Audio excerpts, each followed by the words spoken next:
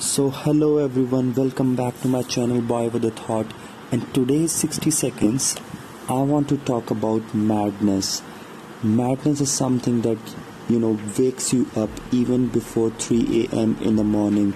It is something that wakes you up before the alarm clock rings. It's the feeling of missing the heartbeat, just even the thought of something that you want to do. It's the rush in the veins or in the blood that comes.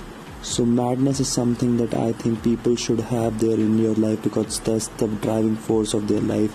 And most of the people do not find their madness because they are doing the mainstream work. Let the other people think that you are crazy about something and find that thing and do that, because my boy, life is too short to just do things that you are doing for other people. Try doing things for yourself. Be mad at them and feel good about it and do that, because that's the ultimate goal that will make you happy and sustain it. Thank you. Until next time.